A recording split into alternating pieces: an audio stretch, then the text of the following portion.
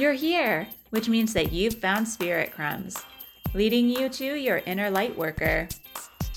I will be sharing how these tiny little hints from the universe have led me to where I am today. I hope that by hearing my story and the stories of others, you'll pick up your own spirit crumbs along the way that will lead you to somewhere magical. Thanks for coming along for the journey. Let's see where it takes us.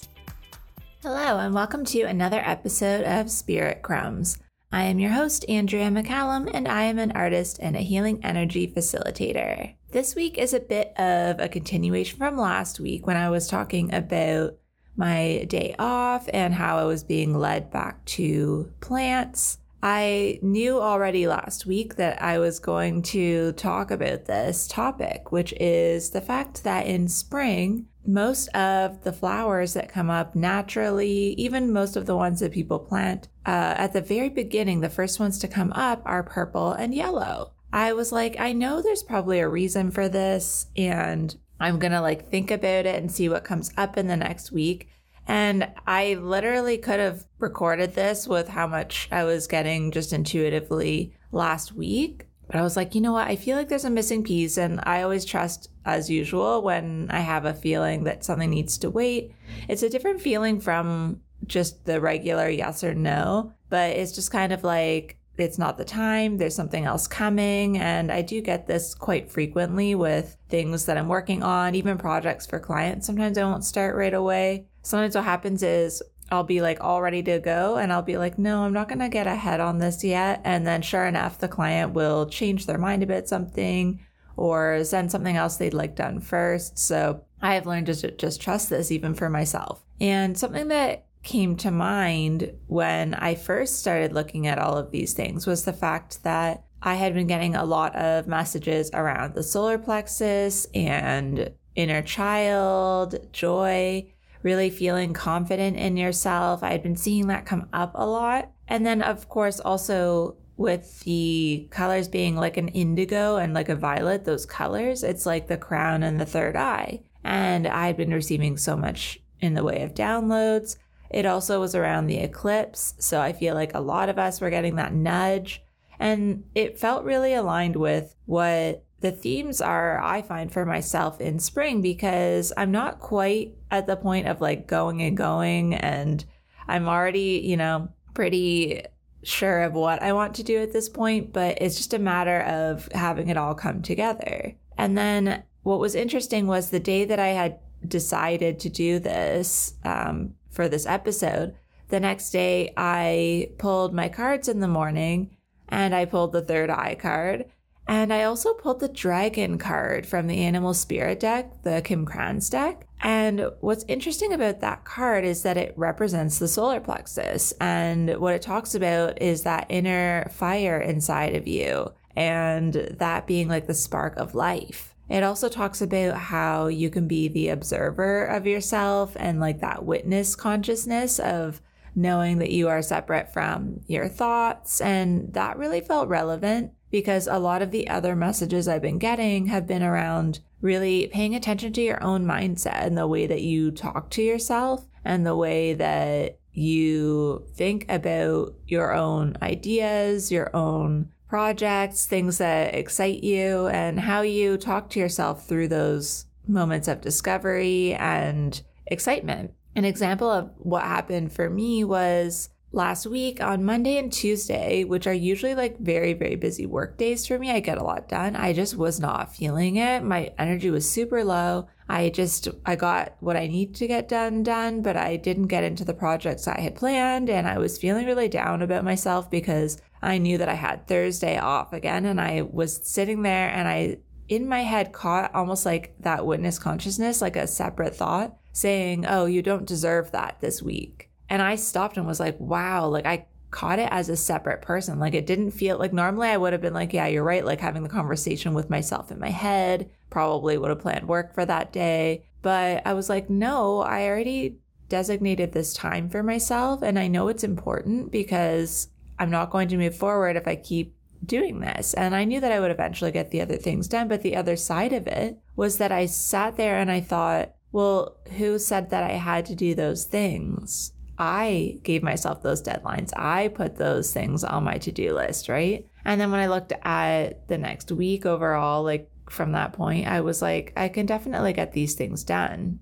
So it was just kind of a lesson for me to slow down and look at my own inner thoughts, and really was the first time in a while that I had noticed that witness consciousness as like a separate being, you know, like your ego being a separate thing. And that I think was part of the message around the solar plexus as well, is like these internalized things that obviously come from the way we exist in the world and what we've heard other people say, but recognizing that we don't have to subscribe to those beliefs all the time, that we're able to recognize that they're just thoughts, right? That's what they are, and it's not something we need to stick to. Simultaneously, though, I was receiving, you know, all of this guidance to start doing more art, and also really thinking about the way I connect with plants and how there are so many different ways that I wanted to do that. And I was like, you know what? I could do all of these things. So I need to learn to narrow it down. And that's part of like the discernment and, you know, the intuition part of the third eye, of like processing what we're receiving too.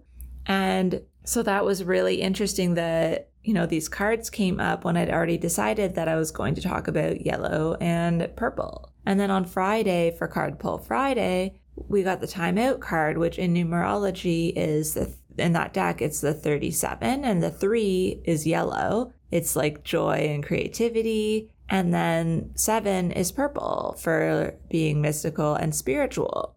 And these two are together on this card. And it was just this other reminder of like how those two go together. And then in terms of art, those are complementary colors. They're the exact opposite on the color wheel. And what that means is that they bring each other out, like they enhance each other. And so I was thinking of like, you know, on my walks, I kept going for walks every day and seeing like, even when I could see new types of flowers popping up, they were still purple or yellow mostly. You could see where some people had planted like some orange or red close to their house in their gardens. But in terms of like what was just showing up, there was some white as well, which is sometimes, you know, connected to the crown. And I just was like, you know, this is interesting that this is all coming up. And then I was like almost ready to start recording. And then I was like, no, I'm going to just sit with this a bit. So I was reading a bit again yesterday, and I had an Akashic Records reading on Friday where we were talking about how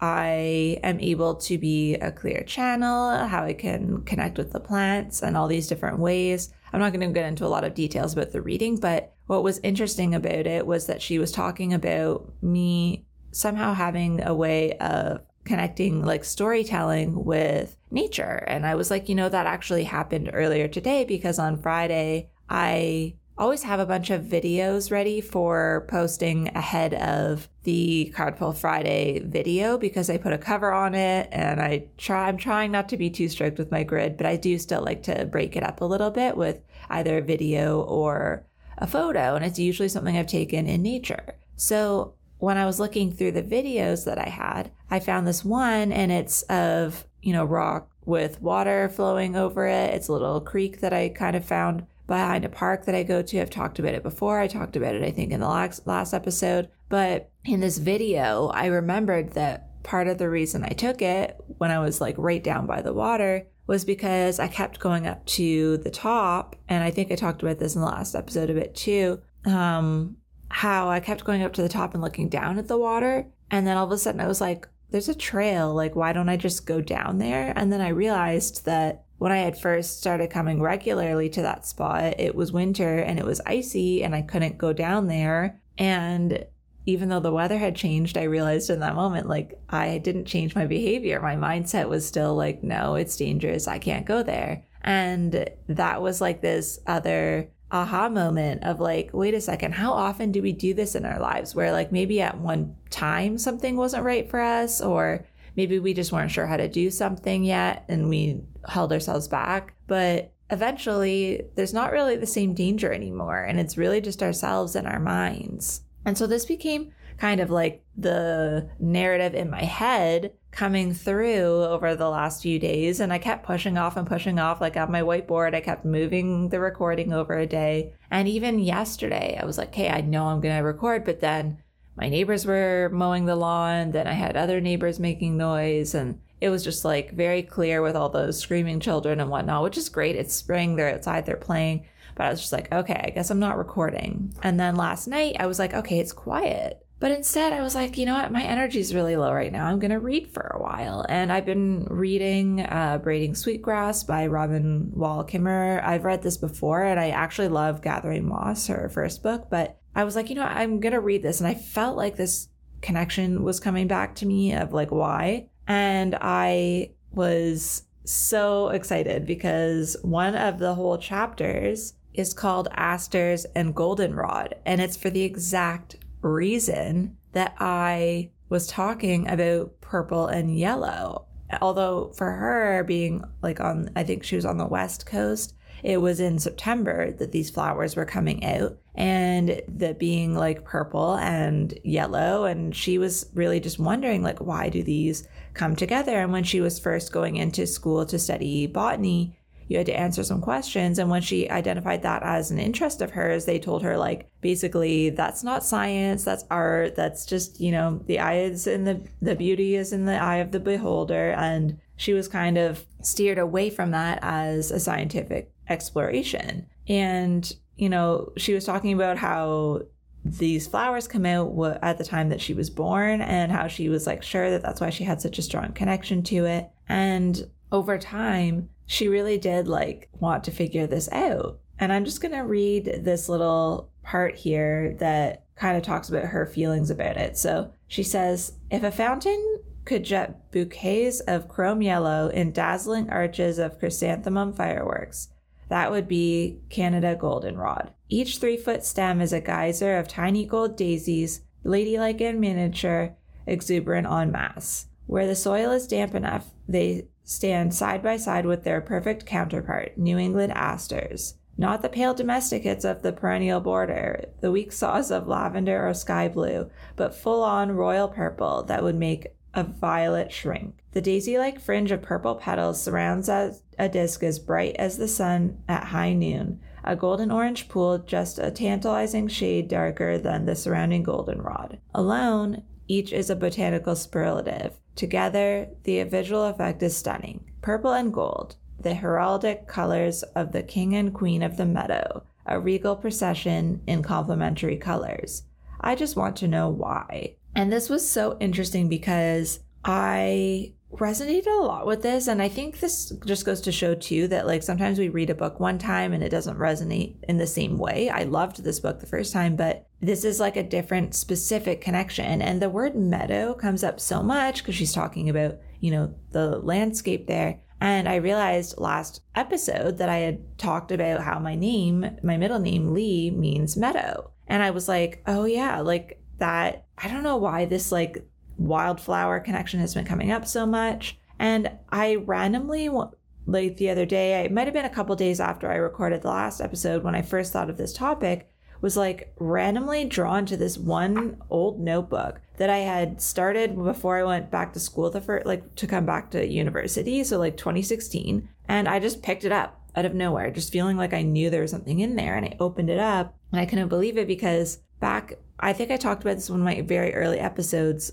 in 2016, when I switched from interior design to art, I took a little chunk of time when the semester was over in December and went up to a place in like the north of Ontario here and stayed for a few days. And it snowed. I stayed a really long time. But before I went, I gathered a whole bunch of books from Chapters, our bookstore. And I had no real reason for why I was drawn to them, but they were all around spirituality and nature. And on this one page, it says, earlier today, I looked up Lee Meadow to see if it would inspire a photo of a small meadow surrounded with a lush forest, and I screenshotted it. So this was so weird because I was like, why was I making this connection to a meadow and a forest? I still don't know. It doesn't say. I have no idea, but I was on this train of thought before and like I was being led to it. But obviously maybe I went back after this little getaway and went back to regular life, right? Like it was Christmas time and then I have found a job and moved and got into school. But on the opposite page to that, I was looking up river birch and like birch trees. And I just created that birch print last week. And I was like, there's definitely like these things like this just goes to show you that even if you don't, follow through one time with something, or if you don't pick up on a sign, you will be brought back to it. And there was always this thing because I thought I was going to do philosophy, and actually in these notebooks around that time, I have a notebook that it's weird because I realized this one had space, so I started using it again. And then another one that I started using again was from the same time, and it was my poetry notebook. And I forgot that I had been doing a lot of poetry at that time. And then I was reading this part in the book because she was originally going to go to school for poetry if she didn't go for botany. And when she was having these conversations about how it wasn't science from the professors, this is a passage from this part of the book. So she says, "So not science," he said, "and he ought to know, sitting in his laboratory, a learned professor of botany.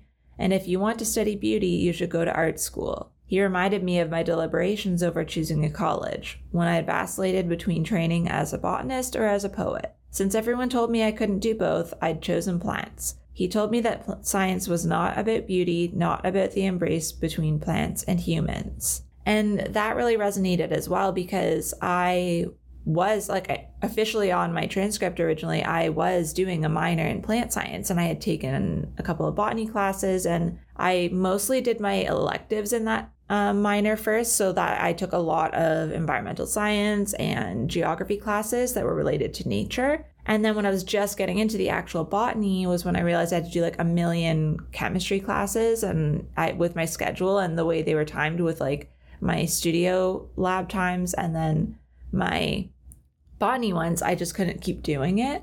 But I knew I was like pulled in those directions. So I could totally relate to that sentiment that she was expressing there. It really made a lot of sense to me. But yeah, it's just this beautiful book. And I thought it was so interesting that she picked up on that and that I was picking up on it at this point. But something that she recognized was there's this part where she actually started to learn some of the science. So here's a little passage again. He was right about beauty being in the eye of the beholder, especially when it comes to purple and yellow. Color perception in humans relies on banks of specialized receptor cells, the rods and cones in the retina. The job of the cone cells is to absorb light of different wavelengths and pass it on to the brain's visual cortex, where it can be interpreted. The visible light spectrum, the rainbow of colors, is broad. So the most effective means of discerning color is not one generalized jack-of-all-trades cone cell, but rather an array of specialists, each perfectly tuned to absorb certain wavelengths. The human eye is three kinds. One type excels at detecting red and associated wavelengths.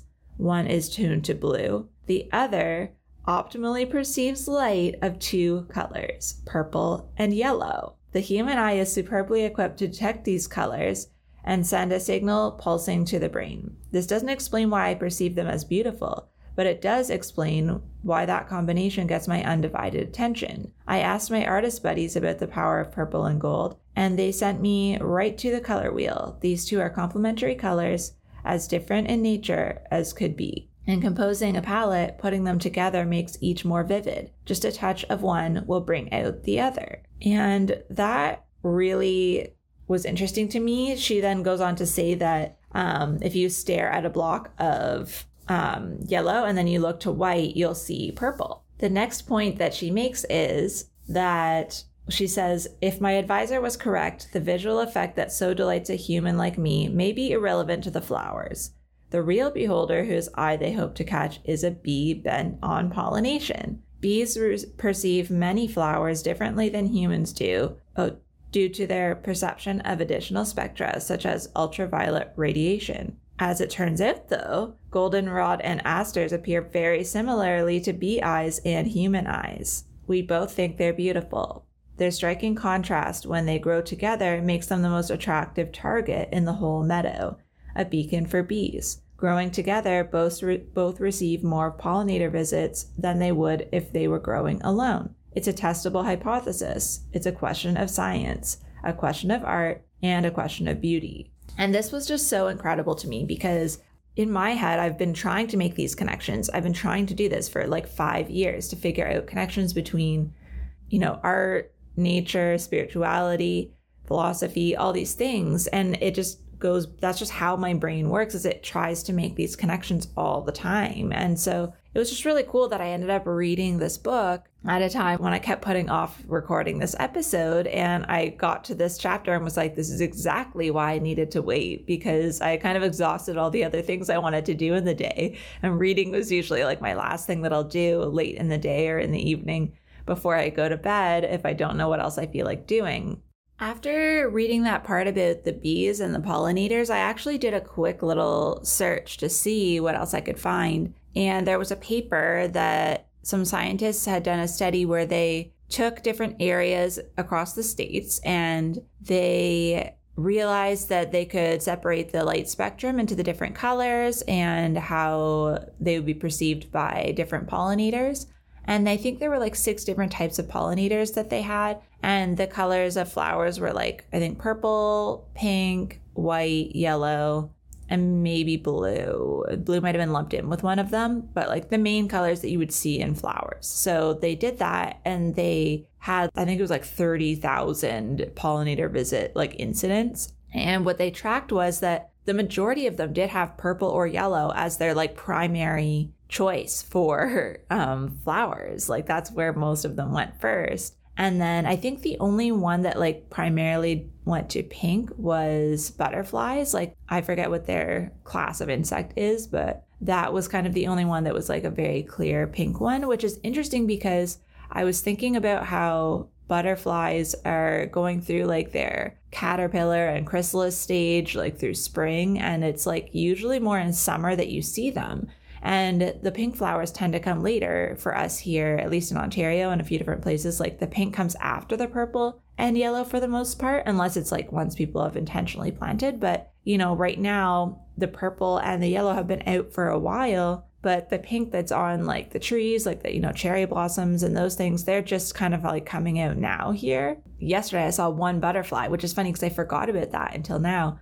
But I saw one yesterday and it was the first one I had seen this season. So I feel like that is aligned and that I was meant to notice that, because it was also interesting that like I was talking about me having like a narrative with the land. And there's this part where I'm not going to find the page for that now, but in Braiding Sweetgrass, she talks about how sometimes the language of the earth is just sitting and observing the nature around you and how it interacts with one another. And I sat for a good chunk of time yesterday on the rock that I found by the water, and I was watching the squirrels, the birds, listening to the water. I saw a cardinal while I was sitting there, and this butterfly was like the last thing that I noticed. It was when I was just about to leave. It flew like right past me and went over onto this tree that was sitting facing the sun, and it just stayed there for a while. And I just sat there and watched it until it flew away, and then I got up and left. And I feel like that was another message that was kind of coming through with all of this, was like, I wouldn't have noticed any of these things. This whole podcast episode, this whole train of thought wouldn't have happened had I not just been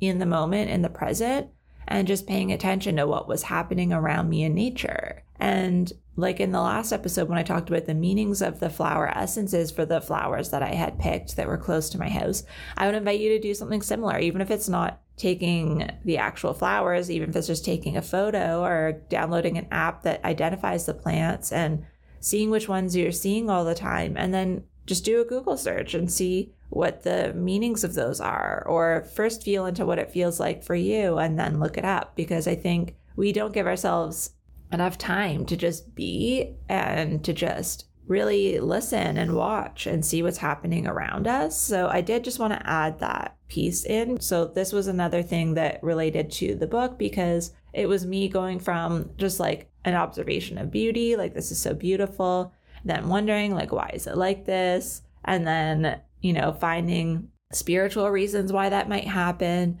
and then being like, okay, what's the scientific reason? But like, I feel that too often we go to the scientific reason first, right? And then we kind of discount the other pieces. But I got so much out of giving myself time before I found out, right? Like I had a whole week almost where I was just loving the fact that it was coming up and finding the spiritual meaning and just sitting with it. And then I went on the hunt to figure out what the scientific reason might be. So just keeping that in mind too, that it's not always the logical or scientific reason that needs to be the most important to you.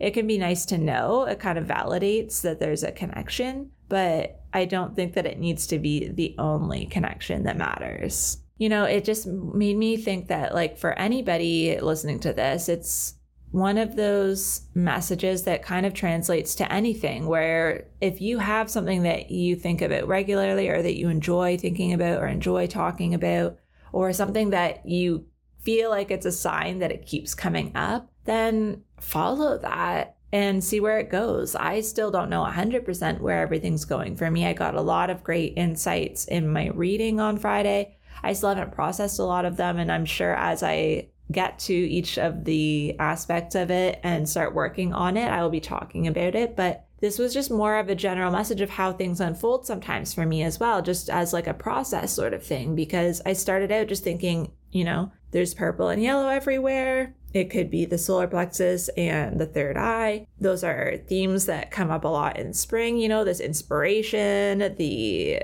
you know, excitement, the motivation, that like inner life force comes back where we want to go and do things. And also with this eclipse energy, it felt like really trying to identify what those really, really deep needs and wants are, of like where you want to go with your life, checking in with your inner child as well. Joy has come up a lot, and things that maybe you could incorporate more into your life. And I think in spring, it's this season of planning as well. When you think of like planning a garden, planning your vacation, figuring out what you're going to do with the kids for the summer, all of those things, right? So it makes sense that at the planning stage is when you want to figure out how to fit those things in. You don't want to wait until you're on a roll and it's summer and everything's just going by so quickly. It's just, this is the best time to start implementing those changes. And I feel like that's why I've been doing that a lot, doing all this restructuring and figuring out ways to make it happen. So obviously, like I said before, not everybody can just take a day off every week. But even if it's just a matter of replacing a habit that you have, or maybe even just incorporating, like one of the things that's just coming to me now as I'm talking is I'm seeing people with children and thinking like, if you want to paint or something, then it may not work to find time all the time to do it separately, but maybe including them and allowing them to find if that's something that brings them joy as well, like having something that you can include them in. Obviously, it's great to have time to ourselves, and that would be my primary suggestion, would be to be able to do it on your own to connect to your intuition. But sometimes watching kids do things gives you actually a lot of inspiration, because they don't have all the hangups that we do,